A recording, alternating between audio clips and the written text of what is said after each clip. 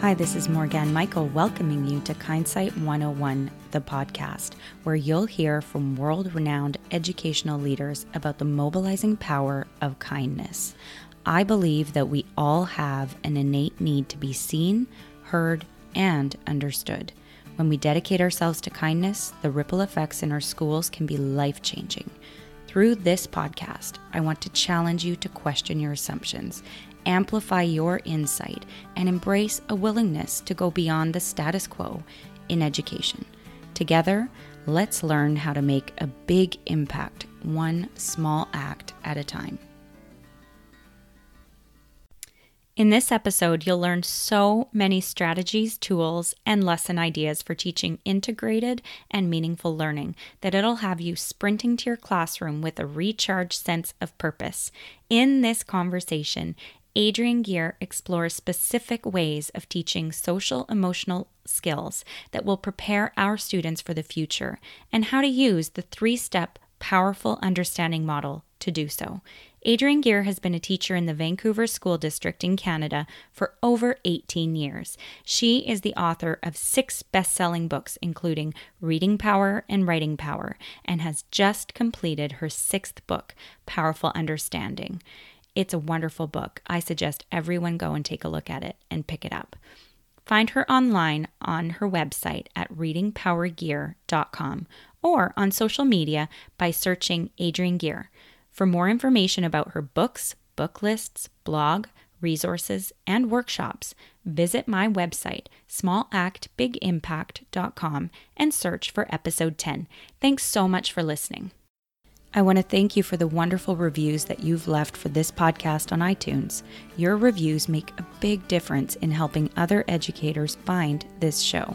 If you think that I'm doing good work here and you'd like others to get inspired and join our 21-day kindness challenge and movement, I'd love it if you would take a minute, head over to iTunes, and leave a review. Thank you so much.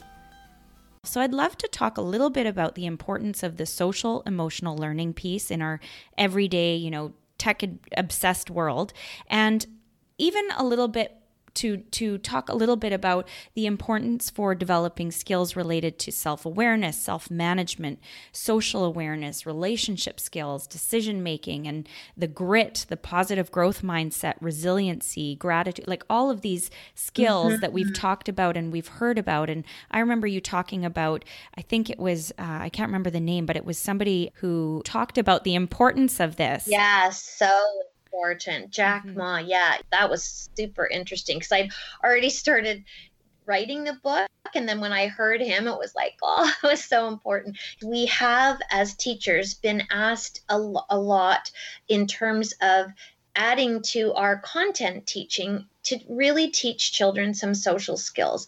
Teaching them how to get along with others, to be socially responsible, to recycle, all of these kind of areas. And I know a lot of teachers feel that these skills, although absolutely important, it's just one more thing on our plate that we feel like we've got to spend time doing. And when our new curriculum came out, it was based around these 3 core competencies. So how to communicate with others, communication, and that involves technology as well. And then this whole idea of thinking and critical thinking and creative thinking. But the third competency that is very evident in our curriculum now is social emotional. And this idea that part of our role as teachers is not only to educate our students in content, but to teach them how to function in the world. And to function in the world, you need to initially know who you are. This idea of self-identity and really understanding who you are as a person. And once that's been established and there's this strong sense of self, then we can move into that area of getting along with others. And that getting along with others is all the things that we talk about with, kindness and empathy and inclusion. And then once we know how to really get along with others in our local community, in our sort of social network, then it's kind of expanding out into the world and making that impact, or having our voice heard on bigger global issues, that idea of global citizenship. So because this is such a big part now of the way we teach, I wanted to explore that a little bit. And when I was starting to write my book, the first part of it was coming up with that critical thinking model. So that was sort of the foundation. But one of the things that was very important to me is how can I model that model in my book? How can I show that idea of critical thinking or powerful understanding in a context that every teacher of every grade could grab onto? Mm-hmm. And so I thought that rather than focusing on specific content to show the model with immigration or science or social studies topics, I wanted to explore how can we use this model but link it to the social emotional learning. Mm-hmm. And one of the things that I think most BC teachers are aware of is the First Peoples Principles of Learning, and that was a poster that was developed by FNASC, and every teacher has one in their classroom. And one day I was looking at it and I started to read, the principles of learning. And what I noticed was a very similar pattern in what I had been sort of thinking about. That First Peoples first have to really learn through exploring self. And then another one was mentioning something about talking about how in order to learn, we need to look at what we're learning through the lens of other people and getting along, our impact on others. And then, of course, the big, very important piece of the First Peoples Principles is this connection to land and connection to the world. And so I thought that would be a nice framework for my book, that we first begin with exploring self. Mm-hmm. And I've created lots of lessons of how students can explore their own identity. And then the next section is looking at others. And then the final chapter are lessons in how to help students explore their role in the world and that global citizenship piece. And so within the framework of each of those big ideas, I've developed lessons that teachers can use to support those bigger ideas of self, others, and the world. And so it's a nice way now that one of the things I felt we were all doing, myself included, was when we looked at those three core competencies of communication, thinking, and social emotional learning. Mm-hmm. I felt that we were all trying to compartmentalize those and teach them in isolation. But I do feel like the intention of this is to kind of just in the same respect as First Peoples Principles, that we're trying to incorporate all of them into all that we're teaching. And so this was a way for me to kind of show how can we link those core competencies together.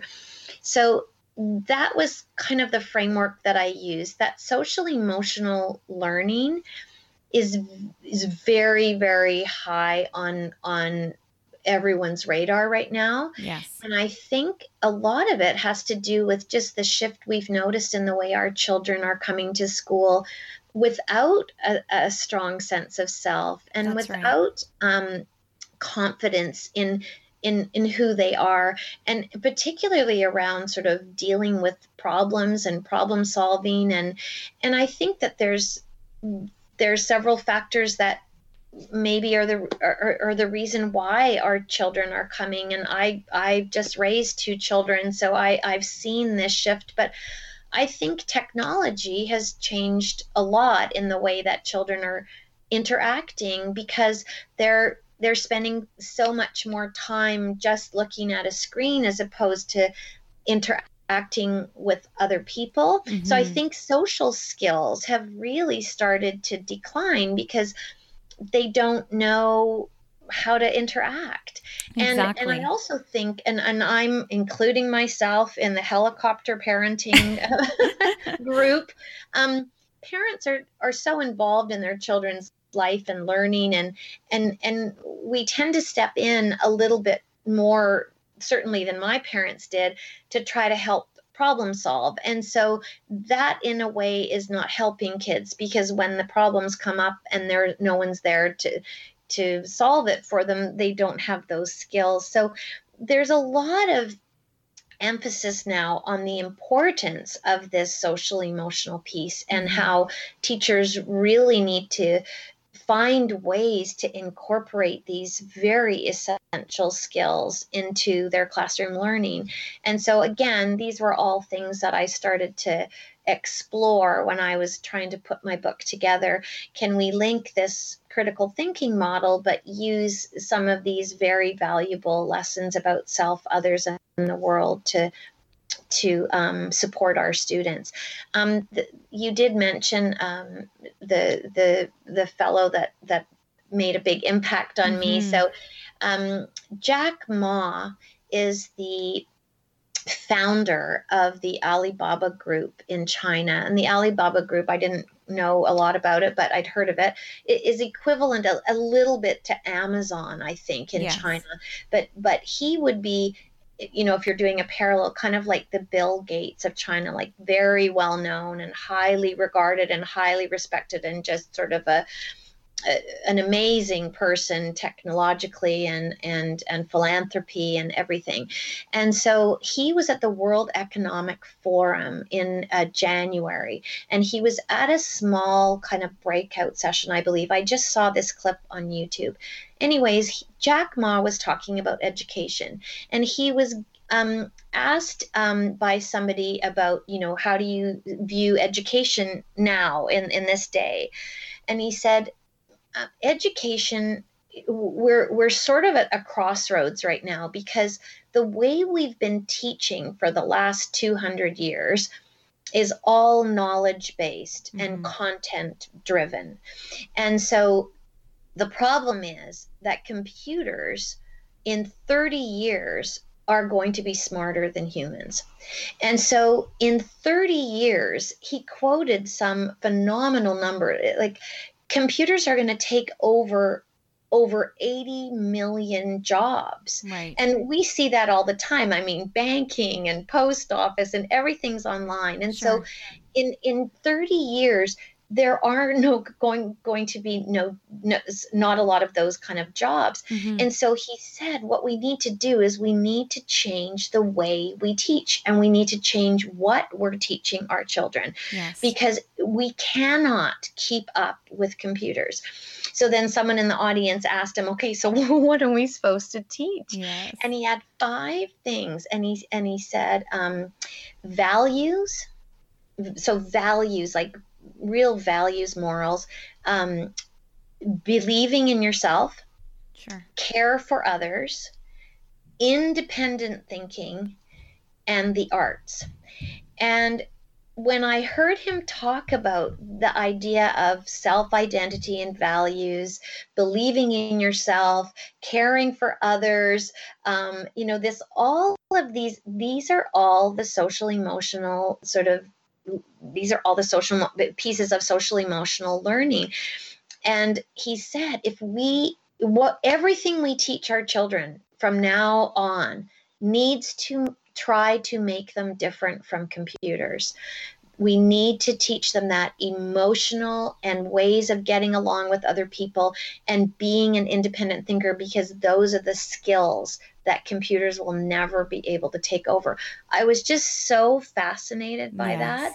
And because I was in the middle of writing this book, it was just this jolt of energy, is like, yes, this is exactly why we need to be focusing on this so much. So it was really kind of exciting for me. It's so exciting. And I think it's such an important thing for people to hear from someone who's very, very successful on an international level in a culture that may or may not reflect our own. And so really understanding that this is a really big movement. This is not just something in our neck of the woods or or our city. It's a global movement to really move into this more social emotional way of interacting with kindness. And so I'd like to talk a little bit about kindness, because the podcast is really centered around kindness. Yes, and not really this superficial level of kindness, but more so this ability to see, hear, and seek to understand one another on a really fundamental level.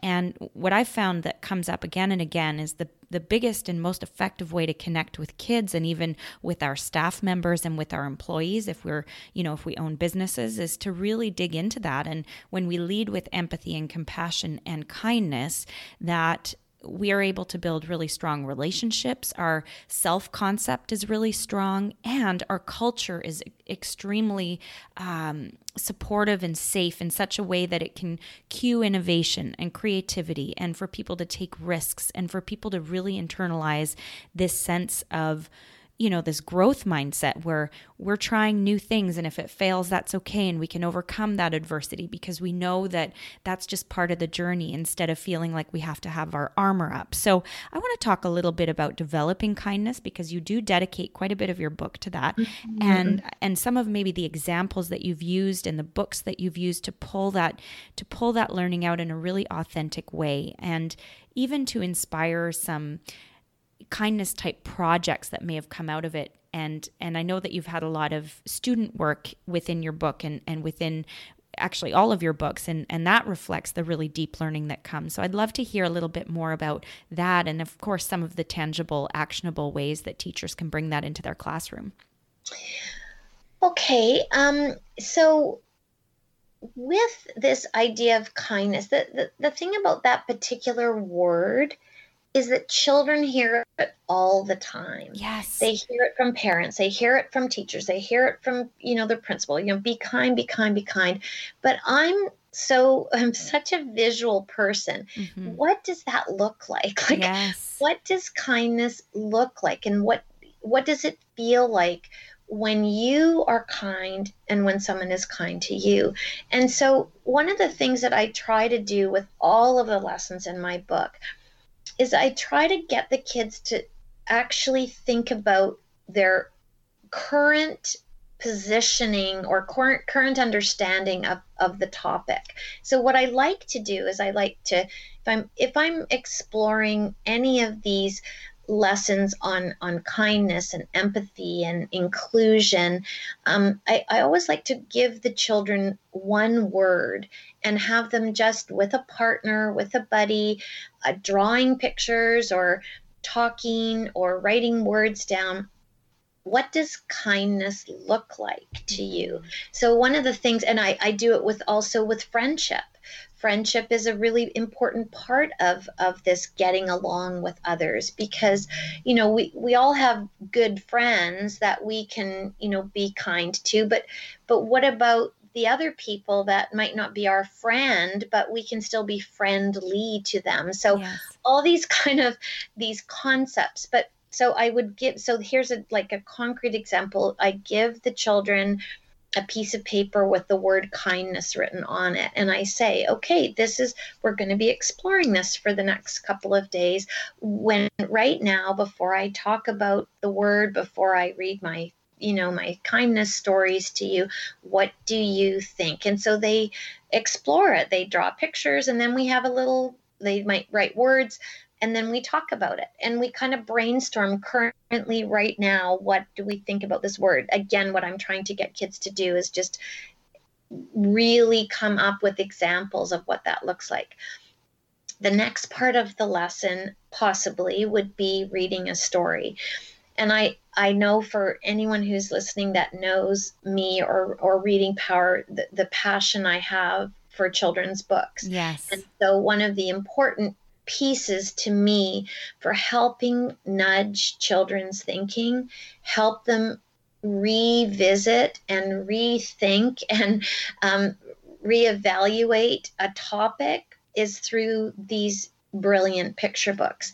And I'm constantly on the lookout. I'm putting together book lists, but there's a lot of great books about kindness. And I'm going to read one of these books, and I might read a story to them about the one I'm just thinking of now is called Ordinary Mary's Extraordinary Deed, which is this idea of kindness being passed forward. So I might read that book and we'll talk about it. And then I might say, so how did this book change your thinking? Let's go back to our papers. Let's revisit this word. And can you show me with a different color of pencil or a different, part of your paper, how has your thinking changed? So this is me helping students go through that cycle of, okay, we're going to explore kindness, we're going to interact with the story, but then we're going to come into that developing some new understanding. And then often with a lesson, there will be some kind of follow-up activity. So it usually starts with a discussion. We have a story connected to the topic. We revisit our thinking, and then there'll be some kind of sort of extension. Yes. And so the extension I have, one of the extension lessons is called Leaving Your Heart Print. Which I love. Yeah. And so this idea of a footprint, so I'll show students a picture. This could probably be the next day, but we're still exploring kindness. So show them a picture of footprints in the sand and talk about what is it and how do you make a footprint, and then hand prints and show that. And the idea that, when you're physically putting your foot into something softer, it actually makes that print.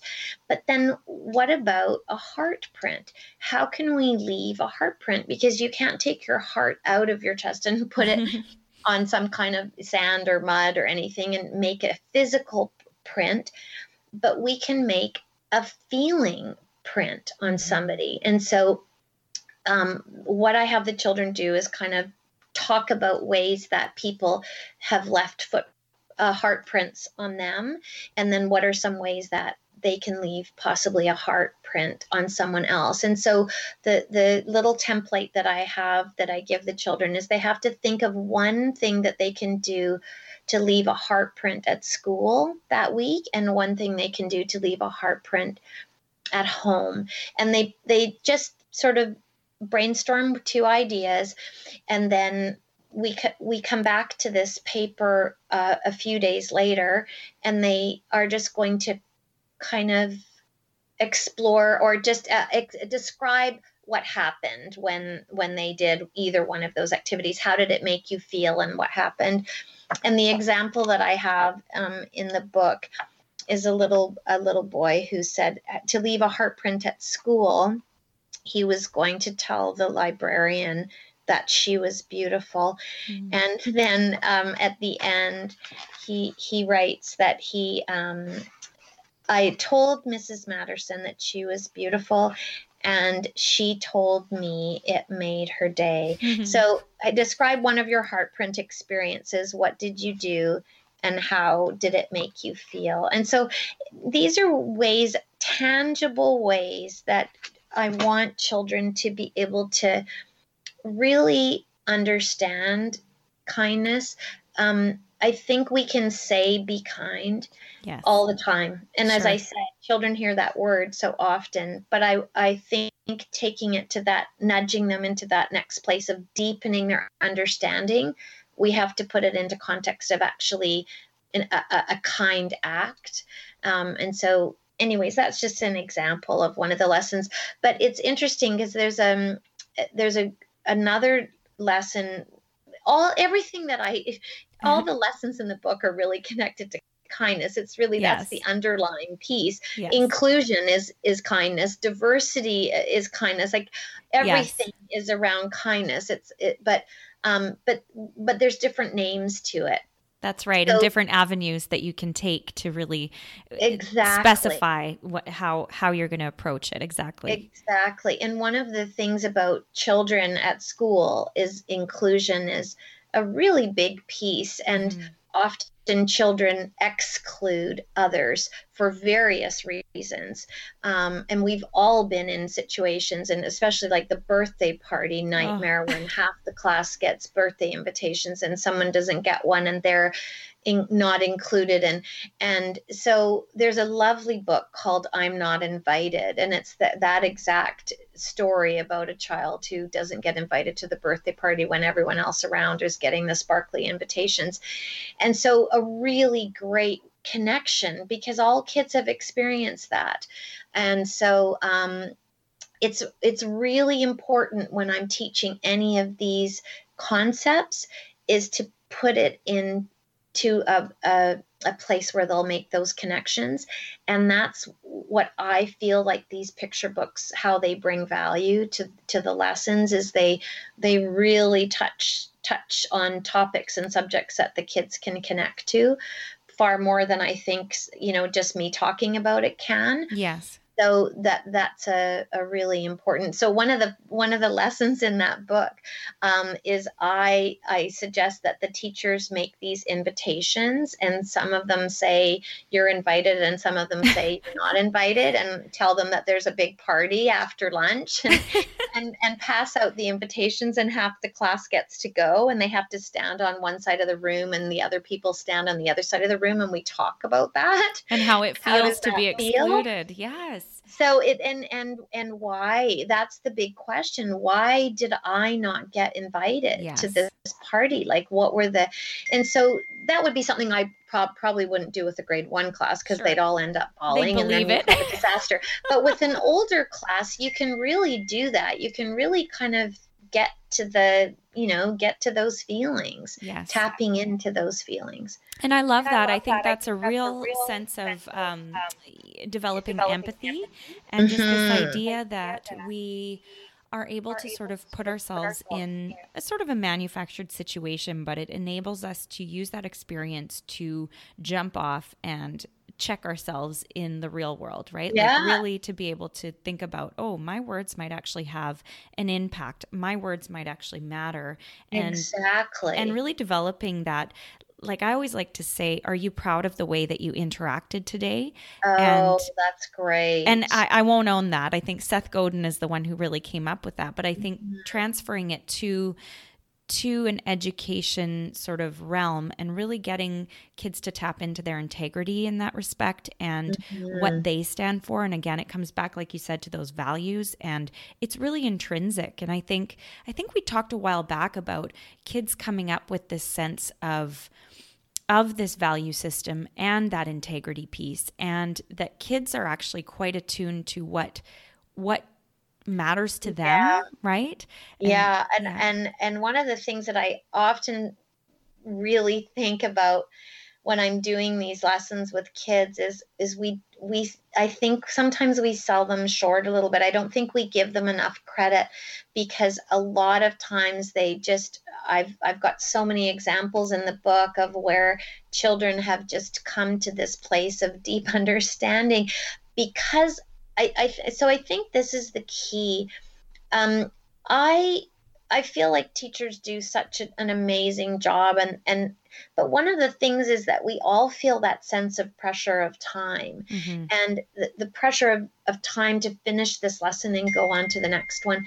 And so one of the things that I think that this book is really trying to do is give space and time in your classroom for that reflection piece, because there's amazing things that happen there. There's amazing thinking that goes on. But if we're always in a rush to finish the lesson and go to the next thing, and we don't give them that space, we'll never actually be privy to that. And we don't ever get to see that. And so one of the things that when I was doing these lessons for my book, I specifically gave that time, and it's not long time, it's just maybe 10 extra minutes, but it's a time for reflection, and you call it, let's reflect. Let's reflect on our thinking. How is our thinking different now? How does our thinking look now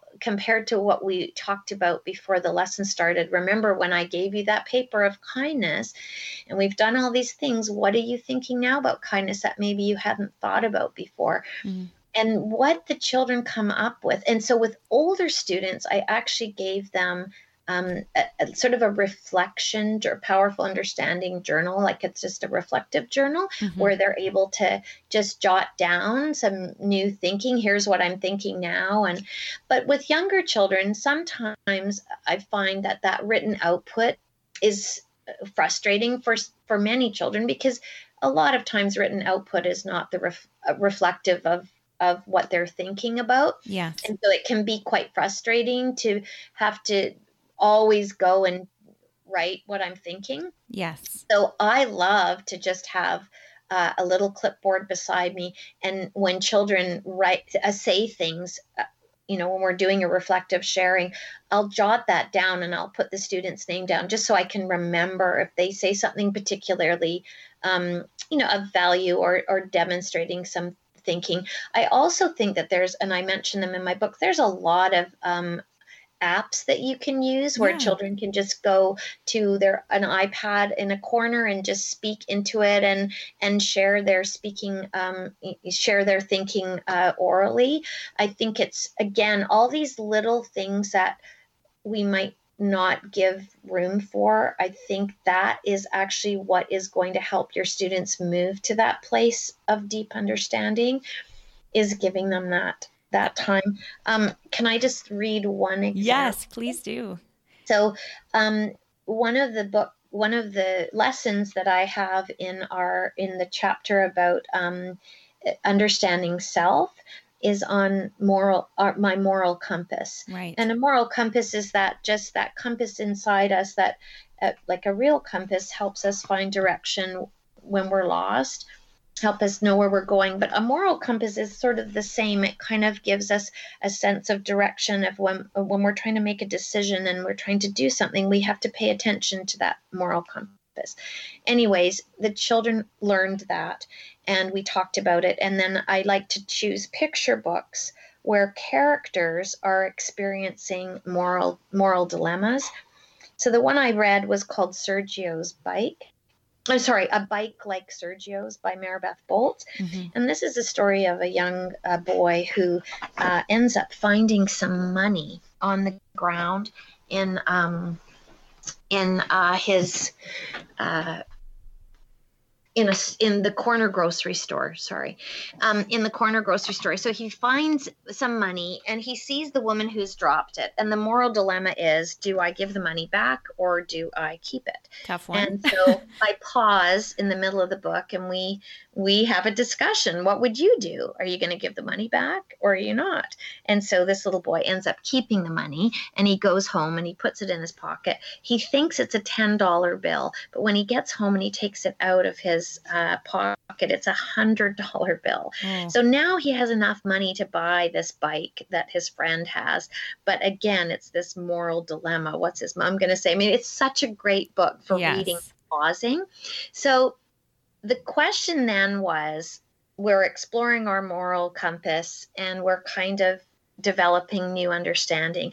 So most of the kids, when we did our reflection, were really reflecting on the fact that they hadn't ever really paid attention to their moral compass. They know right from wrong, and usually it's their parents. That was one interesting thing that came up. It's usually the parents that are telling them the right or wrong thing to do.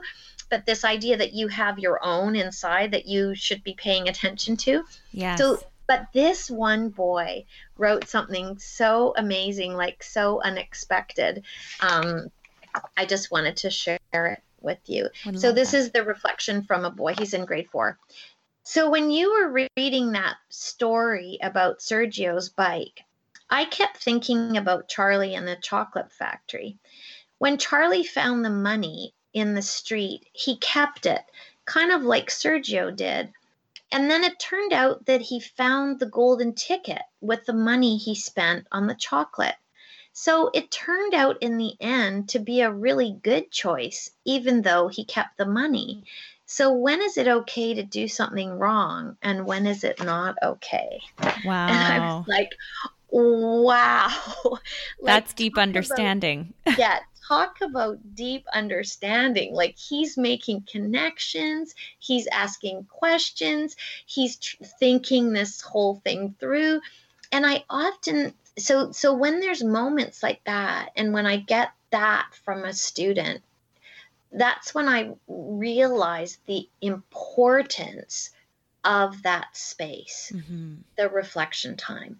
And I think that's what I'm hoping that this book will help teachers recognize, is that rather than rushing to the next thing, is just take that breath and take that time and have students kind of go into that place of thinking, because that's where the magic happens. Like, it really does. Yes. And I was oh, sorry, go ahead. No, go I ahead. was just so excited when I saw that you were incorporating journaling and that type of reflection into the practice, because I think personally I've seen such powerful effects of journaling, and the ability for when you put your thoughts down on paper, or you articulate them orally, that something happens in your brain that just makes it come to life in a very different way. And I think there's been a lot of research around this, around goal setting and all of this, but I think your brain does some subconscious work to really consolidate your learning. And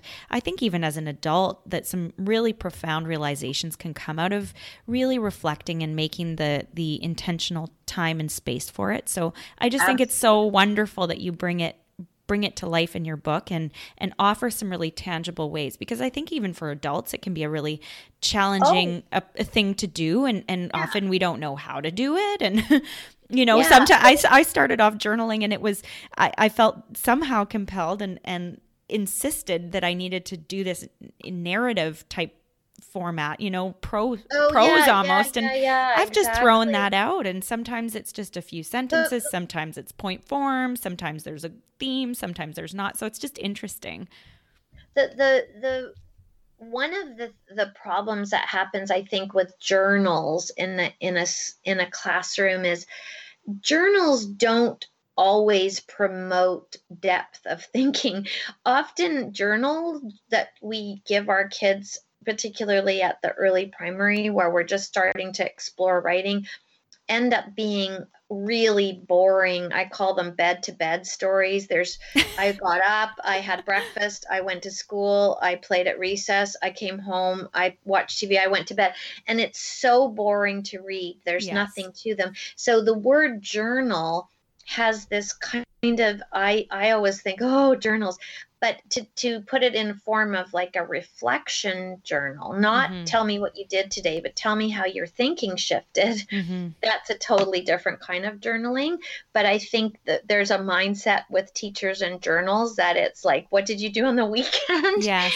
And we have to kind of maybe, change our approach. And maybe even give ourselves permission, because I think sometimes it's about kind of clinging to the status quo, because that's what we grew up with and that's what we envision good teaching looks like. And we all hate it, but then something about it makes us feel like, this is what teaching is supposed to look like, So I think that's such a great thing to be talking about and to be acknowledging, is that this way that it's always been done doesn't need to be the way. That they built Nunavut in the past, lived in igloos. I mean, those things were, it was so surface and superficial.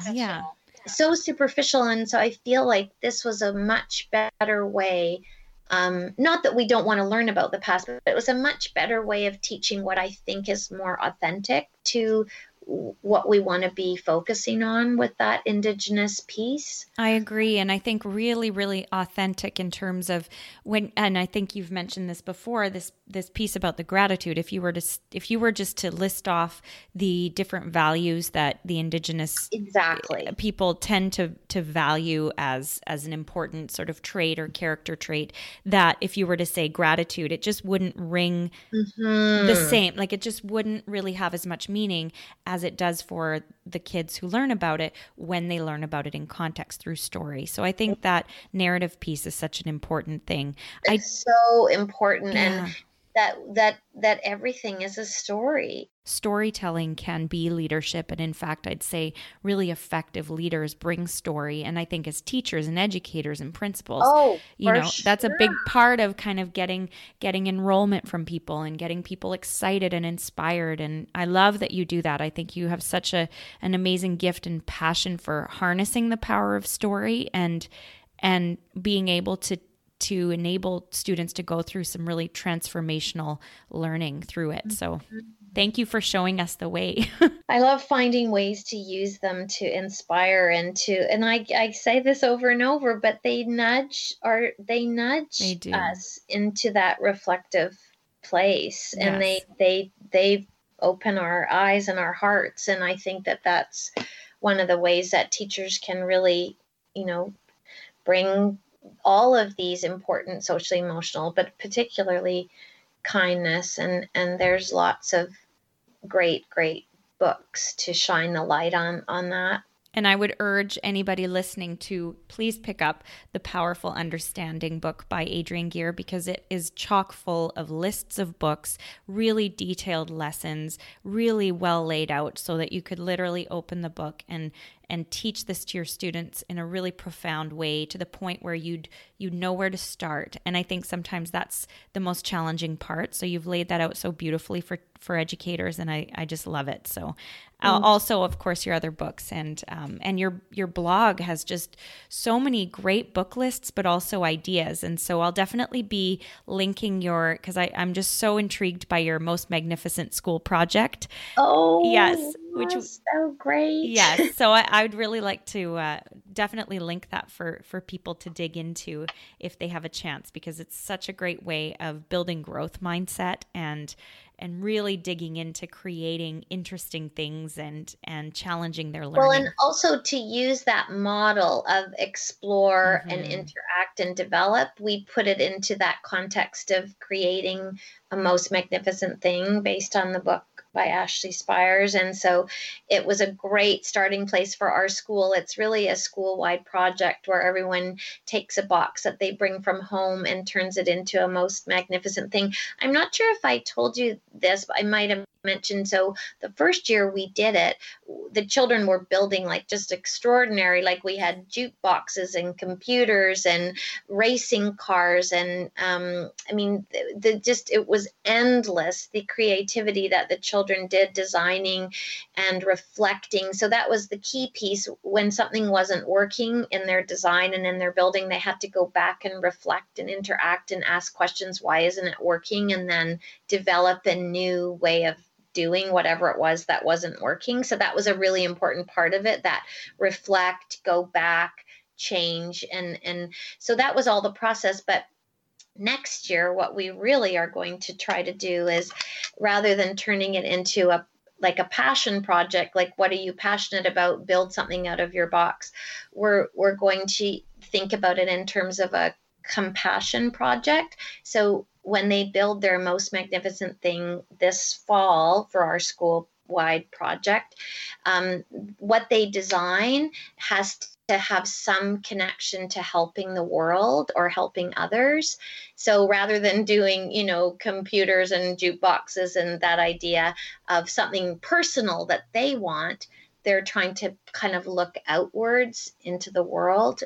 So that's going to be a really nice transition from what they've already done. We've all done the most magnificent project, but now, and this actually idea came from a good friend of mine who teaches in Calgary, Alison Zwack, and she took this idea of the magnificent project and turned it into a compassion project. So I love that.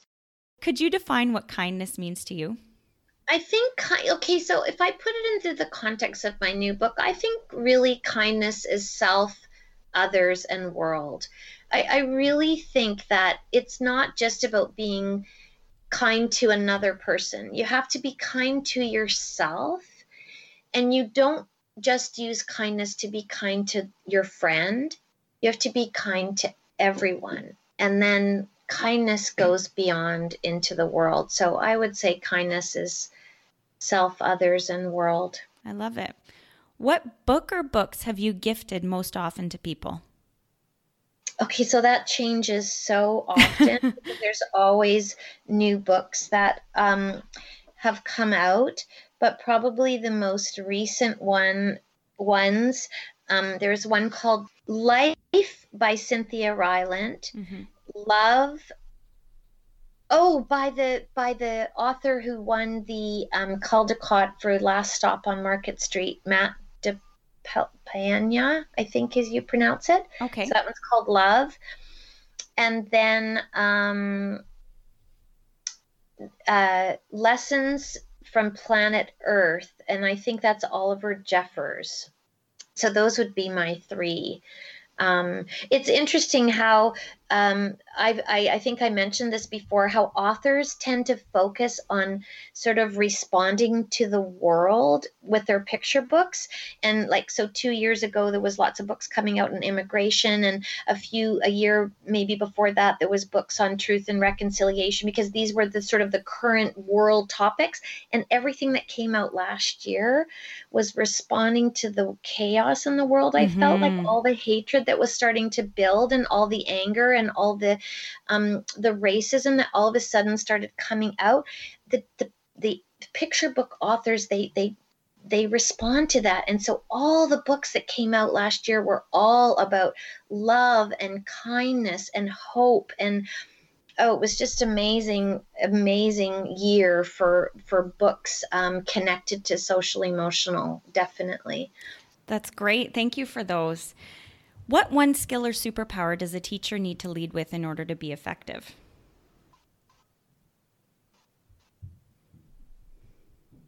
I think compassion. I do. I just think I posted something on my Facebook page the other day that just got such a response. It wasn't mine. It was just a quote, but I felt connected to it so strongly about the story behind the misbehavior will not make you angry, but will often break your heart. And I think that we need to really look at their story. I think you're right. And their stories are beautiful and heartbreaking and joyful. But I think to really tap into that social emotional piece, we need to build a community of compassion in our classrooms, because, as Jack Ma said, the content, they can tap and touch and Google search any content they want, but they can't get that compassion from a laptop. And I think we need to be that compassion model for them. Well, I think that's such a great way to end it. Thank you so much for your time and for really digging in again and having this very, very important conversation. It was such a wonderful and important one to have. Well, it was such a pleasure to be included in this project. I'm honored that you've sought me out and invited me to be part of it. I think it's just a wonderful way of having the conversation with many people. So thank you very much. This has been another episode of Kindsight 101, the podcast. For links to resources mentioned in this episode, visit smallactbigimpact.com and click on our podcast and choose this episode number. Now, I'd love to give my audience a heads up about my new book, which will provide ideas, actionable strategies, and inquiry-based approaches to creating a kinder classroom through serving the community. Subscribe to my blog for more information. Now, I would love to hear from you. What's the biggest insight that you gained from this conversation? Head over to our website, smallactbigimpact.com, leave a comment on our podcast page, or tag and connect with us on social media with the hashtag #SmallActBigImpact to share your inspiring story of kindness. Can't wait to hear from you.